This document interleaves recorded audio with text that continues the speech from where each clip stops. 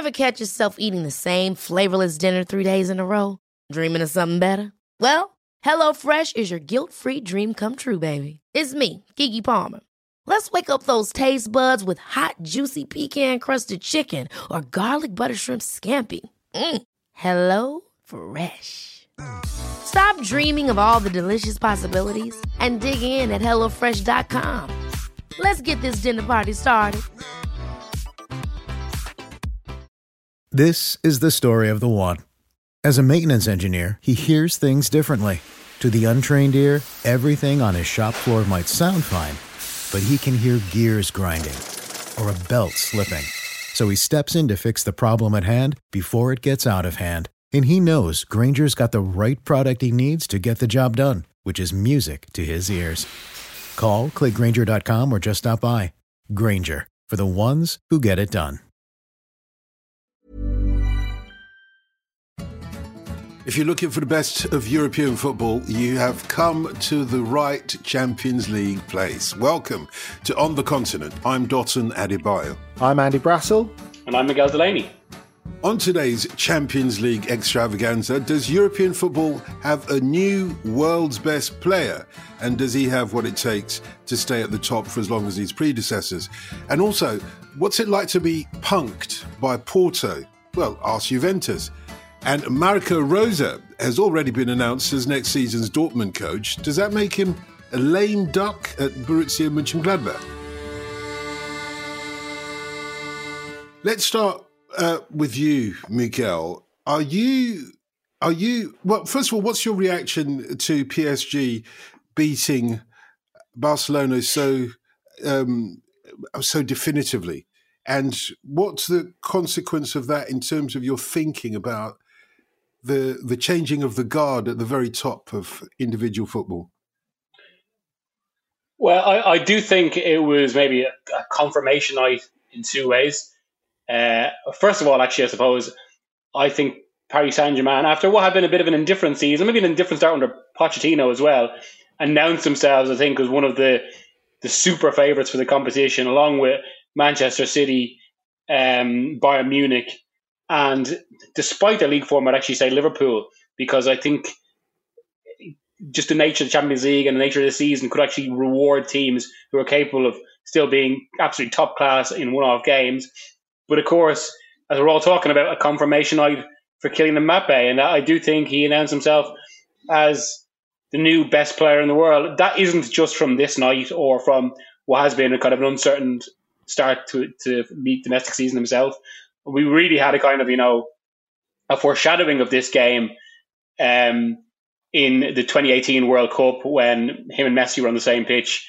And I suppose, once again, related to the quality of teams, Mbappe was on a different level. But there is a bit more to it than that. I mean, because I don't think this is just a night when Mbappe looked better than Messi. It was like he himself was going on to another level. He wasn't just this kind of super fast forward.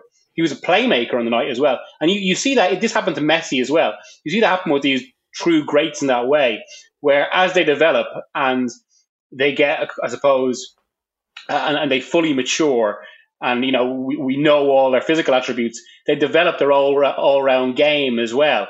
And that was what was so striking about Tuesday. It wasn't just a hat-trick, it was that he was running the entire game. And and in terms of that big question of the best in the world, what I immediately thought of in trying to answer it was, like, if you're looking to play one of them now, Messi or Mbappe or whatever, Mbappe just has more ways to hurt more teams.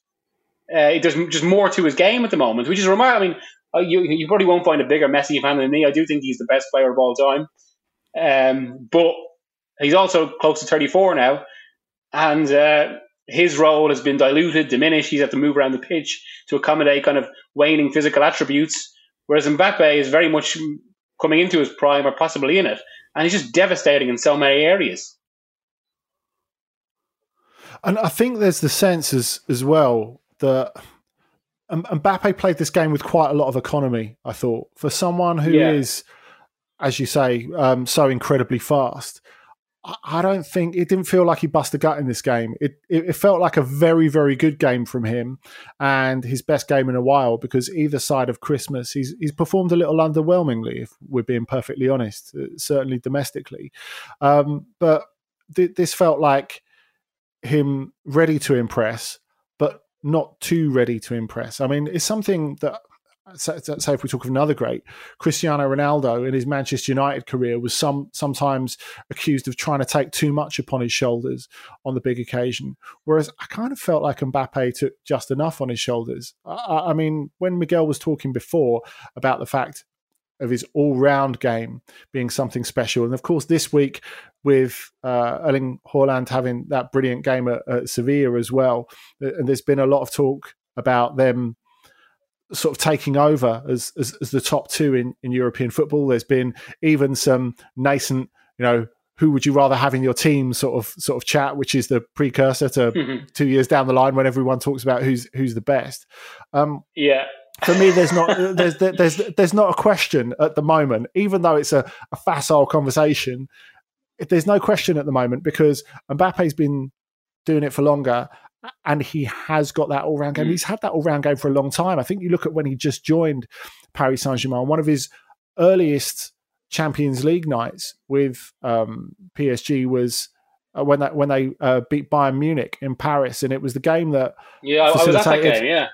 Well, it facilitated Carlo Ancelotti losing his job the next day, didn't it? And Mbappe was brilliant in that without scoring. So he's always had that to his game. Now, I just wonder if, again, talking back about another sort of great, maybe not quite as great, but David Beckham always seemed as if he felt to sort of gild his greatness, he needed to succeed in the centre of midfield rather than playing wide.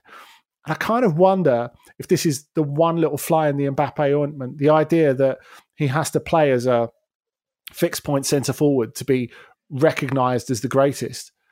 I don't think that really matters. I don't think you can nail him just to one place. And I think the fact that he can pop up all over the shop is one of the things that makes him so special.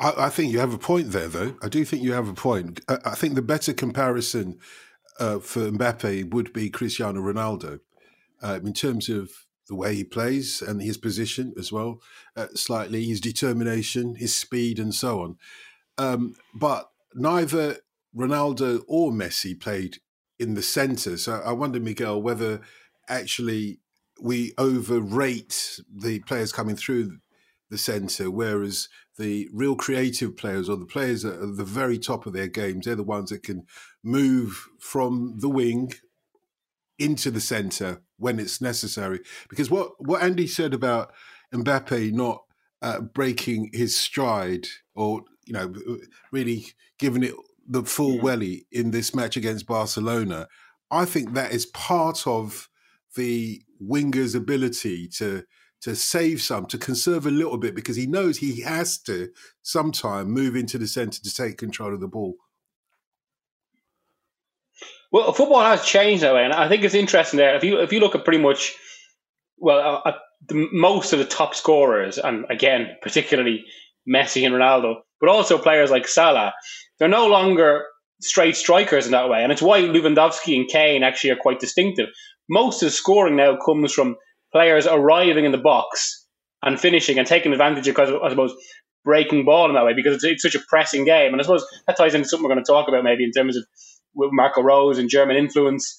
But yeah, I think the game has changed that way. Now, in saying that, Ronaldo and Messi were, I suppose, fundamentally wide players, but both came inside a lot and both also ended up playing much more central later in their careers. It's funny, actually, Miguel, when you talk about the best forwards not being typical number nines. It was interesting hearing Edin Terzic, the Dortmund coach, talk about how he'd slightly changed the position of Erling Haaland, who is, I guess, your ultimate out-and-out striker in so many ways, even if he could develop the back to goal a little bit more, especially when you bear in mind his size, is the fact that Dortmund played a bit deeper and he wanted Haaland to play a bit deeper so he could basically beat Sevilla's defenders in a foot race. he could build up that momentum to go past them and to create the opportunities which he got so well. Going back to Mbappe, though, fellas, I do think it's interesting because although this will, I think, live in the memories for a lot of people as some sort of crowning moment for him, that he scored a hat-trick against Barcelona at the Camp Nou, and so few players have done that, and it felt like a changing of the guard, etc., etc. Well, firstly, I don't think anyone who watches them regularly has seen Barcelona as a regular champions, a genuine Champions League contender for a while now. They're so far off having a realistic crack at the trophy. You look how easily Paris Saint-Germain got past them without even Neymar and Di Maria, and it wasn't just down to Mbappe, because I think there are other players who deserve praise for it. I thought Leandro Paredes was excellent, for example. But it just felt that this moment was a little bit like, when you used to hear pop stars in the 80s and 90s say, my mum didn't believe I'd made it till I'd been on top of the pops. It's almost like a way of communicating to non-football obsessives that this player has arrived, when, of course, he actually arrived a very long time ago. And this was him having a good night rather than a night that made him into something extra, where he took an extra step up into the stratosphere or anything like that. I think as well, when you put it in that context, you look at the atmosphere in the build-up to the game when the Catalan media in particular really had the hump about stories in France of Paris Saint-Germain's interest in Messi. And of course, this all goes back to, or most of it goes back to when Neymar said after the Manchester United game in the groups, come what may, I want to play with Messi next season. And there's only one place that can happen, Paris, because financially it cannot happen in Barcelona. And of course, this was something that was being worked on. It is highly hypocritical, obviously, the Catalan media talking about someone unsettling one of their players. But I think it was interesting to see in the build-up. It was almost, there were parts of the French media that were selling it to themselves, like, we know Neymar's going to stay. He's going to ink that contract in the near future. And whereas it's not so clear-cut with Mbappe, like, Paris Saint-Germain remain confident that they can sign him to a new deal after he'll only have a year left at the end of this season. But parts of the French media were selling it to themselves as, if Mbappe does go, we could kind of replace him with Messi. But now, Miguel, after this game, what does that look like? I mean, has this brought home the ugly truth of you would be replacing, as you say, the next best player in the world with someone who's almost 12 years older than him and who would cost about 10 times the salary? Exactly. That's exactly it. And I was even thinking about it in relation to that big, whatever about who's the better player at this point.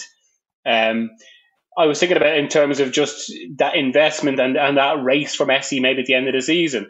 How is it going to look if you're a club that seeks to throw in 250 million into Messi rather than Mbappe? Because, I mean, yes, okay, there might still be debate now, but just by virtue of their age, Mbappe is the future. He's the one that you should be investing your money in. Where would he end up, though? That's a big question, because if Paris Saint-Germain is where the money is... Well, it's long been suggested that he wants Real Madrid, doesn't he? For all sorts, it's almost like Cristiano reasoning. Just Madrid have always been the allure. He's admired Ronaldo himself, and there does seem a certain. I mean, and also this is one of those transfers that's been trailed for years. Now, I suppose the only big question is that it's the economic situation of Spanish football. And actually, I do think this should be mentioned in all this, because we shouldn't go. We shouldn't. I think we shouldn't go and say what PSG are. I mean, ultimately, they're a political project, and there is still. I did find myself even watching the other night. It was impossible not to be wowed by Mbappe. But what all that's doing as well is there's an insidious nature to that, in that it's ultimately softening the view of a political project. It's making a political project more attractive and alluring. But there's also a consequence of football here. And let's look what's happening this season, right? We're having a global pandemic, as well as a global pandemic, the effects of the initial outbreak of that pandemic, and a hugely congested calendar, and it's causing huge economic problems for a lot of our biggest clubs. Now, you could say on one level that this was a reckoning that was possibly needed, but the problem is who is currently looking in the best shape? That's Manchester City and Paris Saint-Germain. Two clubs with state backing, and it's no coincidence they can come through this unscathed. And it is also relevant to the future of European football in that way, in that clubs like Madrid or who's in this new world, who is going to be able to afford players like Mbappe if Paris Saint-Germain have so escalated? And that's something that Paris Saint-Germain targeted in that summer of 2017 when they bought both Neymar and Mbappe. One of the objectives was to drive up wages and fees so high because they knew only a handful of clubs couldn't compete, and we could well see the consequences of that this season and this summer. I think that's absolutely right, and I think Madrid have been saving up for Mbappe. Everyone knows that, but did it just get a lot more costly? We know, and he knows that PSG can afford to pay him more than anyone else. And that is where they are, because they won't have to spend a transfer fee, they won't have to spend a signing on fee, and they're richer than God. And I think those three things combined. Now, he's always been very clear that he cares about the sporting element of the project. He privileges that above everything. But I do wonder if it sort of leans into a certain direction. If Real Madrid or maybe even Liverpool can't afford Mbappe this summer, and he's unconvinced by the Paris project, are we saying he either re-signs or runs his contract down and it's a free in 2022? I think there are a few elements to that that have got to fall into place. Now, this signing is going to cost PSG a lot either way, because the only situation in which PSG don't have to pay Monaco extra this summer is if Mbappe doesn't re-sign but stays, because they owe Monaco another 35 million euros when A, he's sold, or B, he signs a new contract. So I think even if Mbappe were to go into the last year of his contract, obviously there would be a great deal of brinkmanship and butterflies in the stomach if that was the case, but I don't think that necessarily means the end of it all. Now, it's interesting how the talk around Real Madrid and their next superstar target is kind of shifting to Haaland this summer, because even if they had to purchase him pre-clause coming in 2022, that's something that would work out cheaper for them. I don't think there's any doubt about that. And funnily enough, even though you look at the physical stature of the two of them and they couldn't look more different, there's actually quite a lot of similarities to their play, even if Mbappe is a lot further down the line. Miguel, just a quick one. We're talking very much about what it's going to cost Real Madrid, and I think Andy has made a really interesting point there to bring in Haaland, who is the other contender for world's best player of the future. Where's the best place? Where is the best place for primarily Mbappe to be, quite apart from the money? Is Real Madrid the best team for him to go to if he wants to achieve that status of world's best player in the future? I'm not sure that's the case anymore, because I think this is going to be more of a fallow period for Spanish clubs, akin to maybe the 80s or the 70s, just because of the economic direction of football and the amount of problems Madrid and Barcelona have. Now, Madrid aren't as bad as Barcelona in that regard. I think they also have they've got what they see as sustainable plans.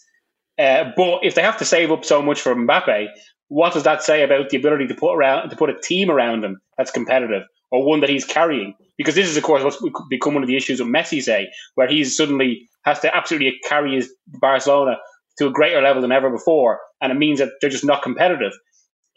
So, I mean, it's the burden of superstardom that way as well. It's not just about kind of picking the right choice, but picking the right team and making sure you're in the position to really make the best of your abilities. And it is possible that the best for all the dismissal of the French league, the best for his future could be Paris Saint-Germain, just because of the economic direction of European football, particularly after a pandemic. And also, from Paris Saint-Germain's side, you'd be thinking that they should really be throwing all their chips in here, because, I mean, whatever about Mbappe's status as a star, he's a Parisian boy who has kind of group supporting the club. There's a whole culture and, status around that as well.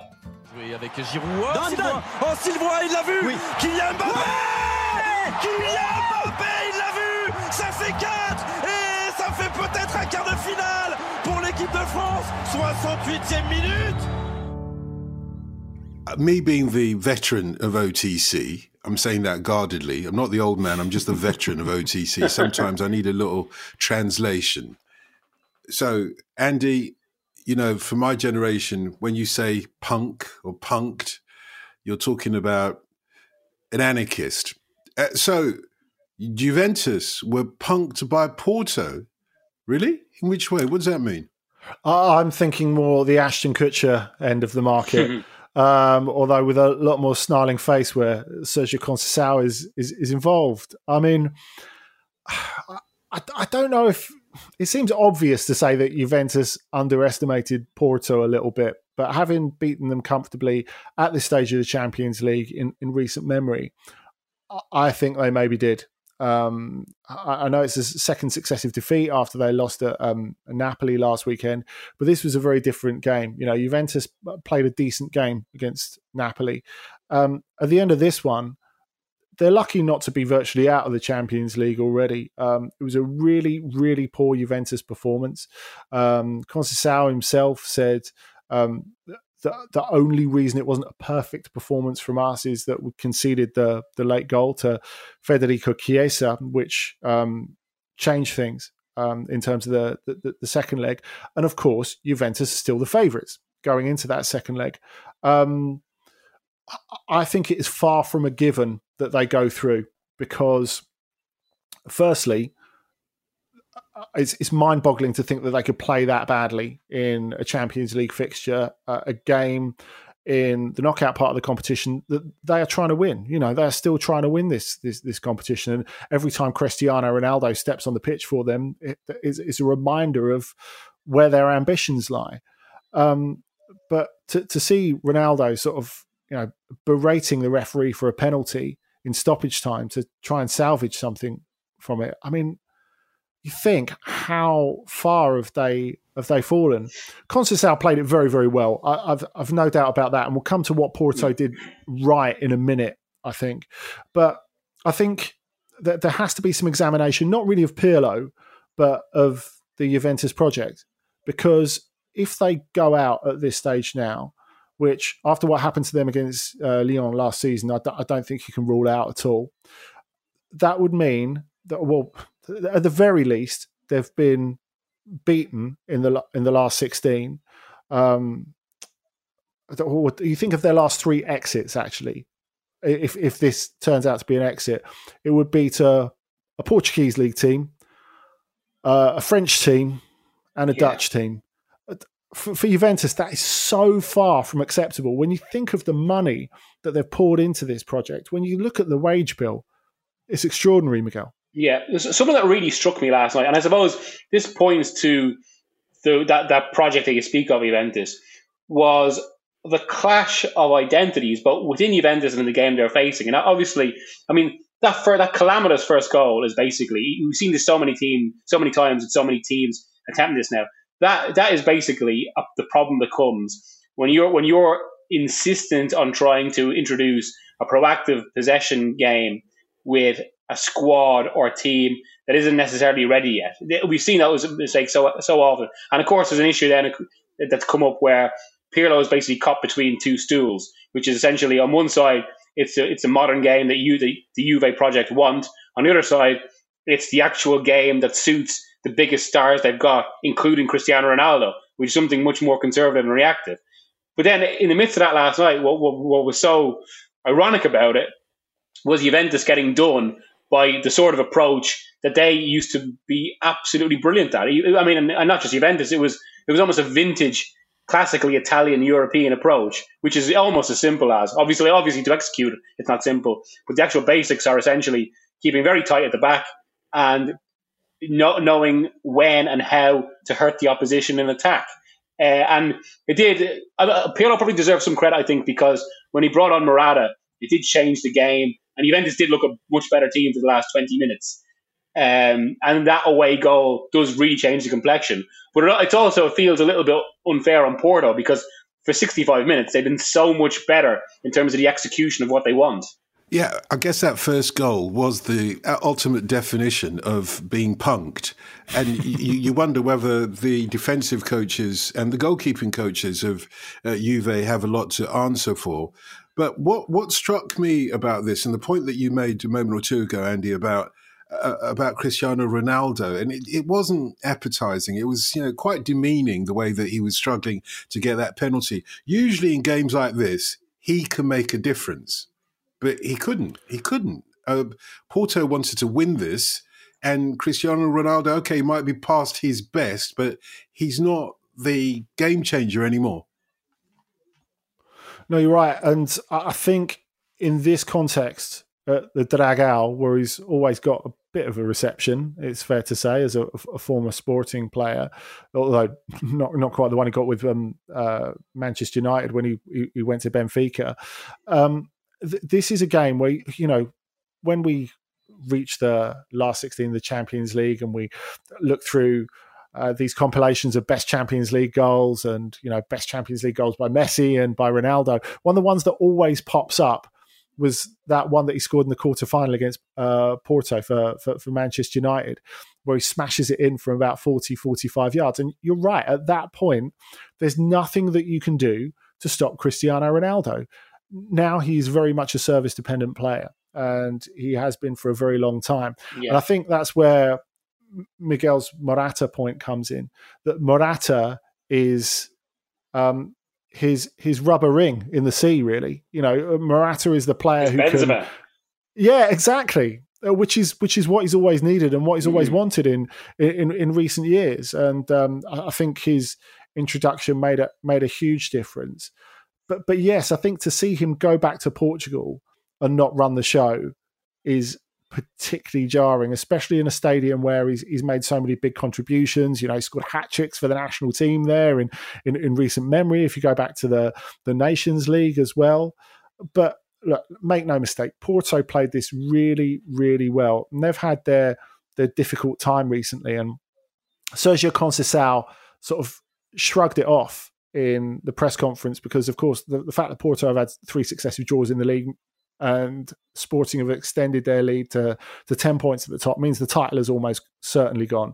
But when he was asked in the press conference afterwards, how have you got through this tough time? He said, well, look, there are people out of work and there are people really ill out there. So I'm not going to be sitting here talking about a tough time. We're paid to play football, and, they do have that kind of blue collar value to them, this Porto team, I think. If you look at them player for player, they are nowhere near the most talented Porto side that we have seen. If you go back through Villas-Boas, Jesualdo Ferreira, even not even going back as far as Jose Mourinho, there've been some much more entertaining, gifted Porto sides, but this lot are really physical for a Portuguese team. They've got this never give up attitude, and they were just so much more committed to this tie and to getting something out of it than Juventus, I think.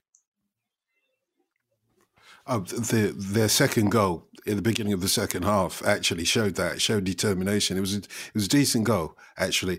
Miguel, though, Juventus clearly have to do something in the second leg. And when they look back on the videos of their performance, they already know that they were rubbish. But when they look back, I think they might be very embarrassed, particularly their performance in the first half. Now, if Pirlo's not to blame, what does the team then have to do to turn things around? If they hadn't gotten that one away goal, I'm not sure that they would be favourites for this on the whole. But they've got that. They've got that in the bag. I think it was just a crucial goal in that regard. Because it doesn't just change the complexion, it changes what Juve can do, what they need to do, and just the threshold of required to go through. And from that perspective, for all we're going to criticise Ronaldo here, I mean, it really isn't inconceivable.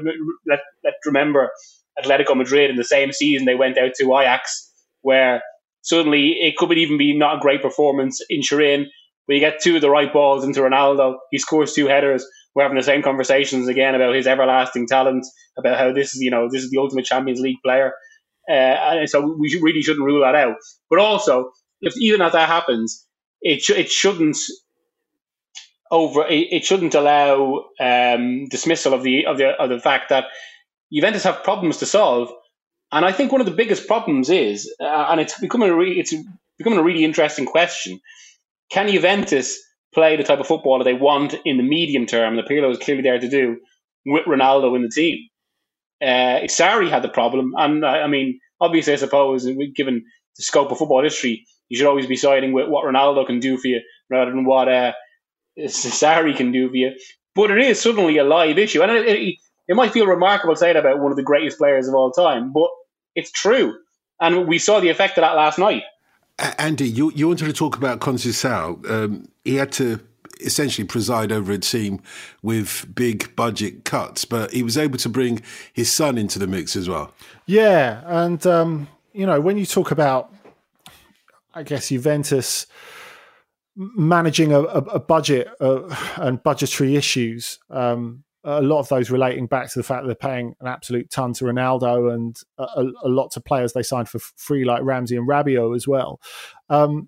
What Conceição has done for a club that's been ailing financially is pretty remarkable. I mean, I do wonder if he will come up against Juventus in Serie A at some point in the future.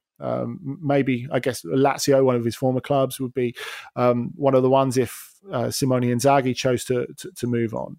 But it's remarkable that to think when he took this job over, and before this season, he's won the title 2 years out of 3 on like not much of a budget at all. Marco Silva, before he came to Watford, was offered the Porto job, and they said, well, basically your deal is you've got to win the title back from Benfica, and we've got to sell 100 million euros worth of players. How does that sound?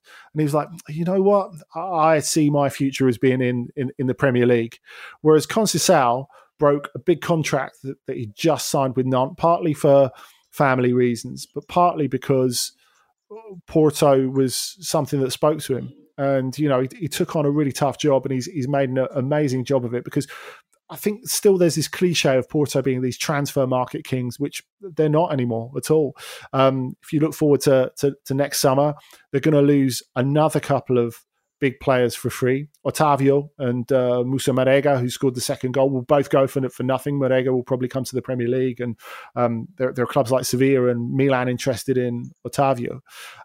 So he's had to make do and mend. And also, this story of his son coming into the team, Francisco, the middle one of his 5 sons, it's an extraordinary tale, because he played his first minutes for the Porto first team at 18 years old at the weekend. He came on against Boavista, and they were losing. He helped them get back into the game, and he won a penalty after they come back from 2-0 down to get to 2-2, which Sergio Oliveira, the captain, having already scored one penalty, then missed.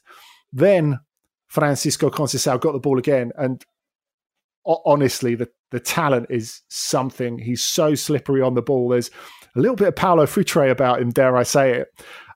He set up what looked like a winner for Evan Nilsson.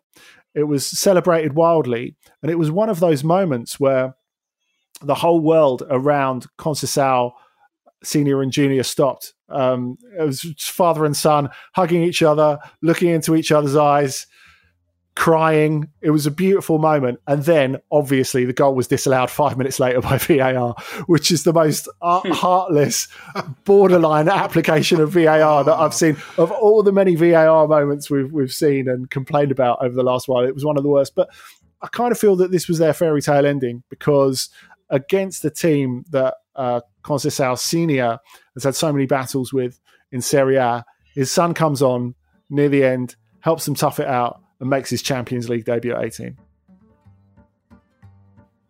It's more like HAL and Space Odyssey rather than VAR. Just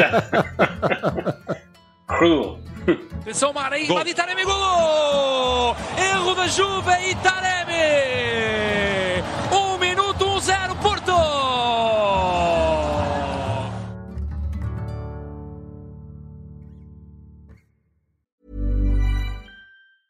A lot can happen in the next 3 years. Like a chatbot may be your new best friend. But what won't change? Needing health insurance. United Healthcare Tri-Term Medical Plans are available for these changing times. Underwritten by Golden Rule Insurance Company, they offer budget-friendly, flexible coverage for people who are in between jobs or missed open enrollment. The plans last nearly 3 years in some states, with access to a nationwide network of doctors and hospitals. So for whatever tomorrow brings, United Healthcare Tri-Term Medical Plans may be for you. Learn more at uh1.com. Hey, it's Danny Pellegrino from Everything Iconic. Ready to upgrade your style game without blowing your budget? Check out Quince. They've got all the good stuff, shirts and polos, activewear, and fine leather goods, all at 50 to 80% less than other high-end brands. And the best part? They're all about safe, ethical, and responsible manufacturing. Get that luxury vibe without the luxury price tag. Hit up quince.com/upgrade for free shipping and 365-day returns on your next order. That's quince.com/upgrade. Ever catch yourself eating the same flavorless dinner 3 days in a row? Dreaming of something better? Well, HelloFresh is your guilt-free dream come true, baby. It's me, Keke Palmer. Let's wake up those taste buds with hot, juicy pecan-crusted chicken or garlic butter shrimp scampi. Hello Fresh. Stop dreaming of all the delicious possibilities and dig in at HelloFresh.com. Let's get this dinner party started.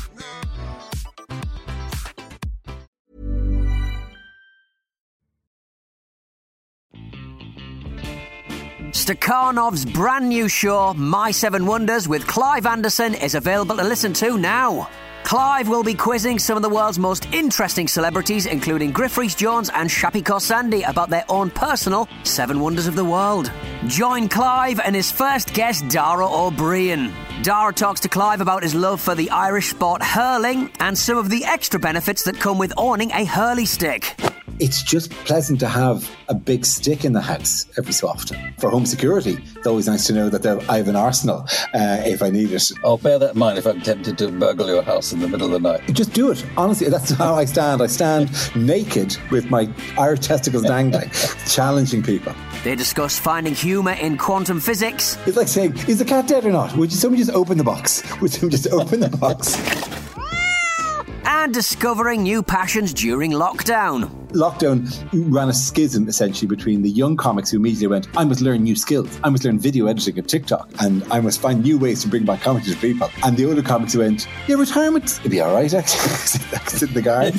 Turns out, it's okay. It's not too bad. Search My Seven Wonders with Clive Anderson on your favourite podcast player to hear the first episode now. My Seven Wonders with Clive Anderson is a Stakhanov production. In the Bundesliga, there's an impending changing of the guard. Certainly for Dortmund, they've got a new coach. This is announced mid-season. Marco Rosa is going there. But what about his current position at Mönchengladbach? Where does that leave him? Do you understand why they do this, Miguel? They announce the new coach in the middle of the season.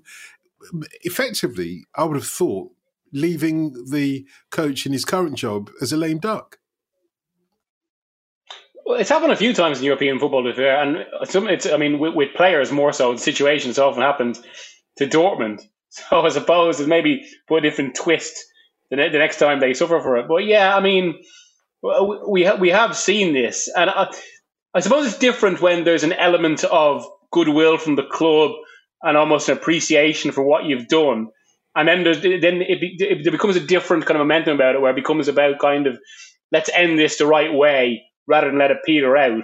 But of course, it does create, with the most classic example of all time being Ferguson's decision to announce his retirement for 2002, it can lead to a kind of a psychological slackening off, because players know the manager's not, it's subconscious, but it does happen.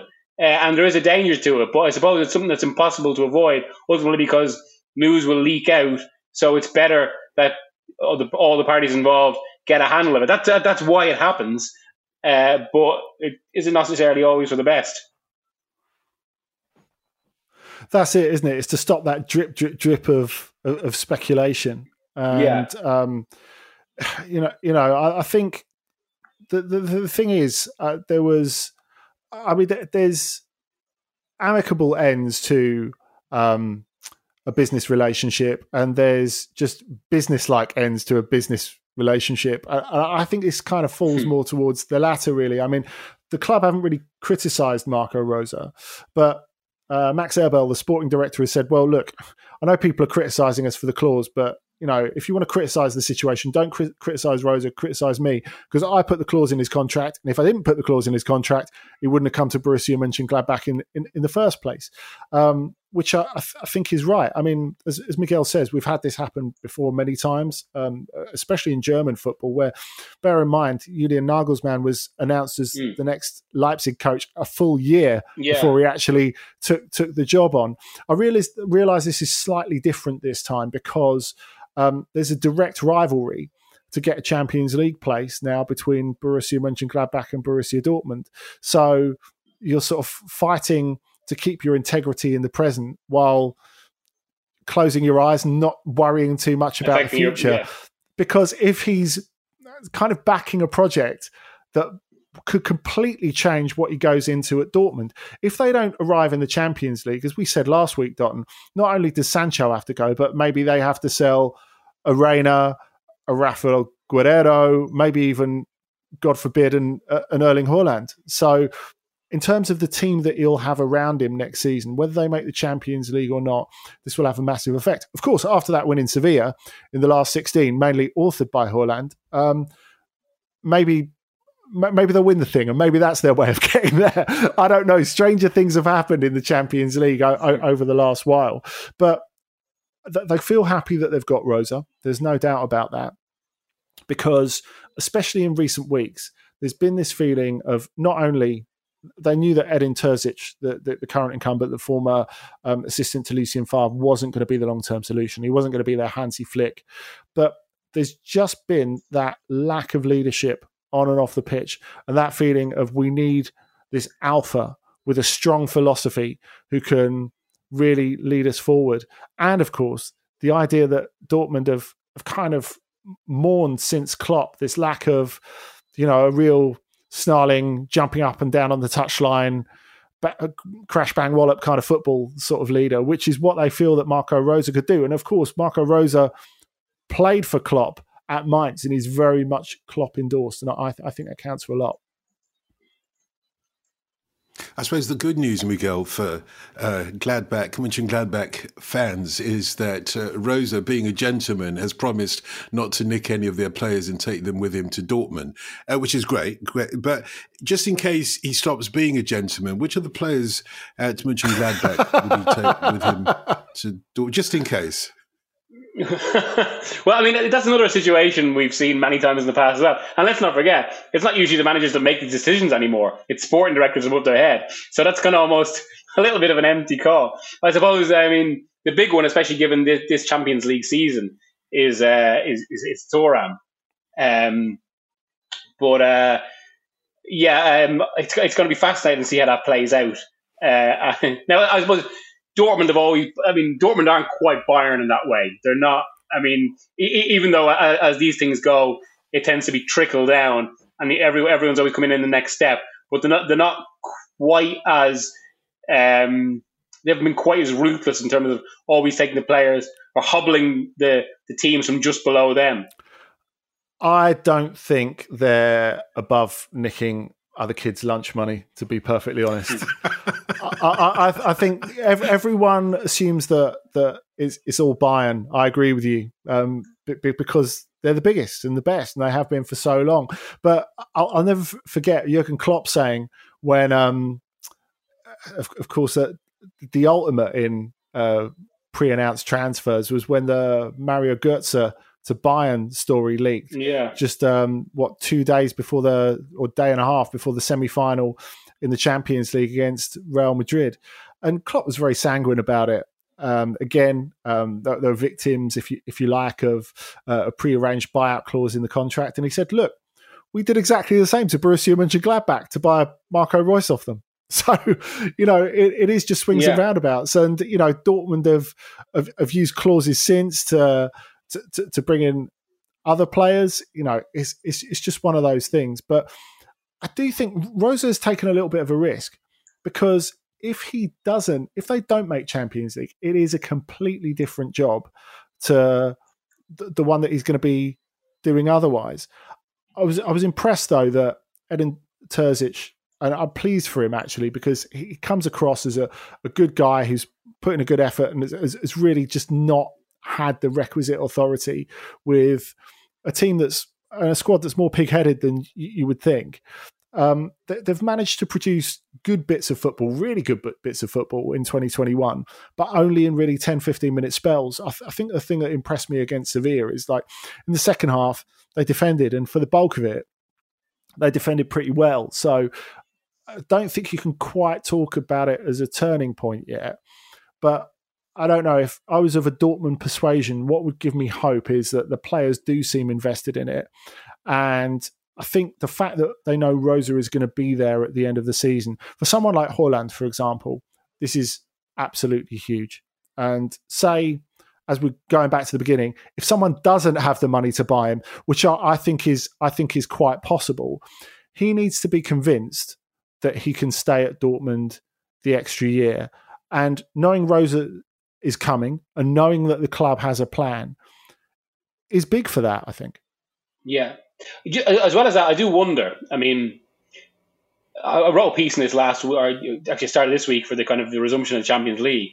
But with the congested schedule and the kind of, there are, as with some domestic leagues, we are going to see a few distortions we wouldn't usually get. And I wonder whether we'll see a situation similar to the start of the expanded Champions League in 2000, 2007, where clubs are actually still, they're adjusting to kind of the European schedule. They're not used to having so many games, or in this case, so many games in such quick succession. And what it meant at the turn of the millennium for about 8 years was that clubs that were having poor domestic seasons suddenly raised it in Europe. It might have been a psychological component, maybe it's just because it was an opportunity to get reform. But a lot of those champions, from Milan to Liverpool to Real Madrid, finished kind of fourth and fifth. And I wonder, could be in a situation here just across the board, whether it's just one of those strange seasons where teams that are having poor domestic campaigns just see an opportunity in Europe. And Dortmund could be a case of that as well. Because, I mean, there was such a drastic difference between their performance against Sevilla and what they did at the weekend.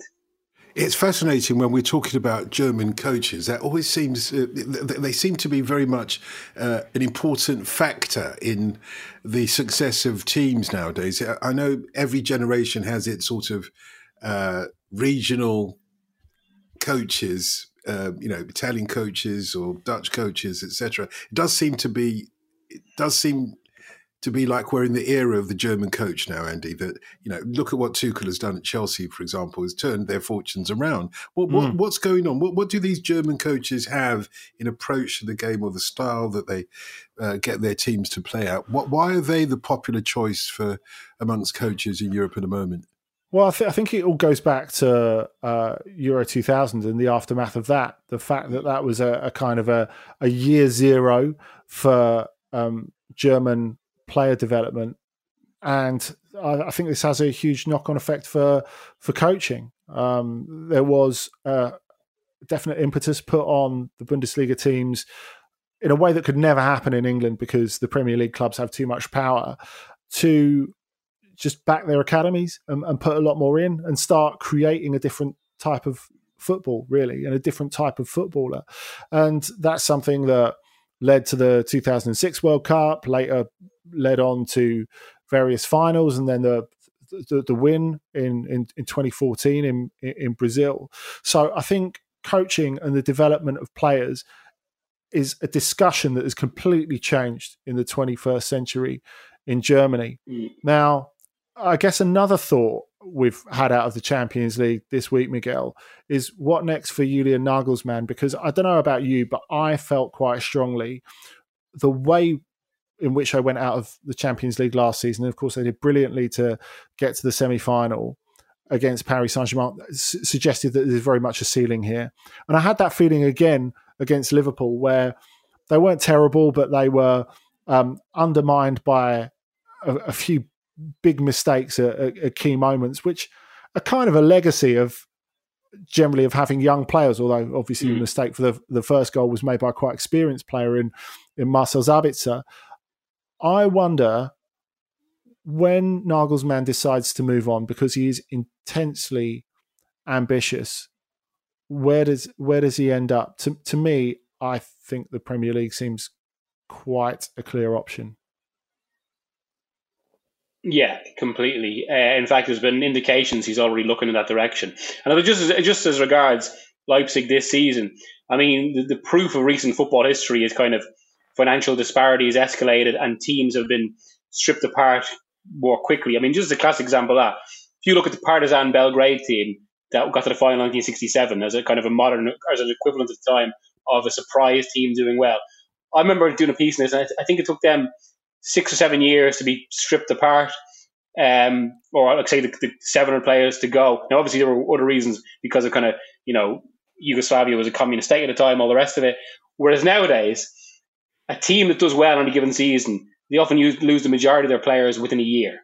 And the recent proof of football is, no matter how well a club is run, no matter how good the model, performance levels just can't be sustained if you keep losing big players. And again, Dortmund are a classic example of that, as are Tottenham Hotspur, who are one club who've been seriously looking at Nagelsmann. I mean, I've already heard in the last few weeks that if Spurs were to get rid of Mourinho, which is something I don't think that will happen at least until the end of the season, Nagelsmann is on the list. But I think Nagelsmann has almost outgrown Spurs at the moment, and I think he'd be looking much higher. Chelsea were interested in before they went to Tuchel, from what I've heard, because they realised Nagelsmann wasn't available, and I think he'd be looking at maybe a top job in England, one of the real big four. It's the point where we ask you to select a game of the week for us to enjoy. Do you have one, Andy, first? Yeah, I think there are some really good ones this weekend, and I'm really keen to see how Bayern Munich get on at Eintracht Frankfurt, who are absolutely on fire at the moment, on Saturday afternoon. However, there can only be one, and it has to be the Milan derby on Sunday afternoon. Of course, Inter have just finally taken over at the top from Milan after Milan surprisingly lost to Spezia, which Nicky wrote about so brilliantly in the Guardian this week. I know. It feels like Inter have got this moment that they have to seize. And if they can at least get a result that keeps them top of the table, that will be the next little test for them. But I don't know. I feel that Milan have still got a little bit in the tank. This is where we see whether Inter have got the sang-froid to close out the title, I think. Miguel, so you've got the Milan derby to compete with. Can you match that? Well, since Andy took that one off me, I'm going to go for Paris Saint-Germain and Monaco. As much because of the situation at the table, of course, as all the hype around Mbappe this week, especially given this is his old club and some of the subplots we've mentioned in this very show. And of course, because, I mean, there is, let's not forget, as good as Paris Saint-Germain looked in Europe, there is, at the moment, that bit of pressure on them in France. And I mean, for Pochettino, or for this team not to win the league this season would be huge. I still suspect they'll eventually tear away, but they need to win a game like this to do so. And so there's a bit there.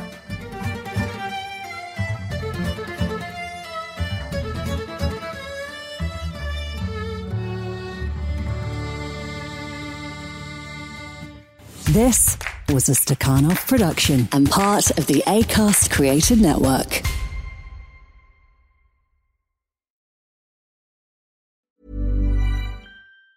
Hi, I'm Daniel, founder of Pretty Litter. Did you know cats tend to hide symptoms of sickness and pain? I learned this the hard way after losing my cat, Gingy. So I created Pretty Litter, a health monitoring litter that helps detect early signs of illness by changing colors, saving you money and potentially your cat's life. Pretty Litter is veterinarian developed, and it's the easiest way to keep tabs on your fur baby's health right at home. Go to prettylitter.com and use code ACAST for 20% off your first order and a free cat toy. Terms and conditions apply. See site for details. Ever catch yourself eating the same flavorless dinner 3 days in a row? Dreaming of something better? Well, HelloFresh is your guilt-free dream come true, baby. It's me, Keke Palmer. Let's wake up those taste buds with hot, juicy pecan-crusted chicken or garlic butter shrimp scampi. Hello Fresh. Stop dreaming of all the delicious possibilities and dig in at HelloFresh.com. Let's get this dinner party started.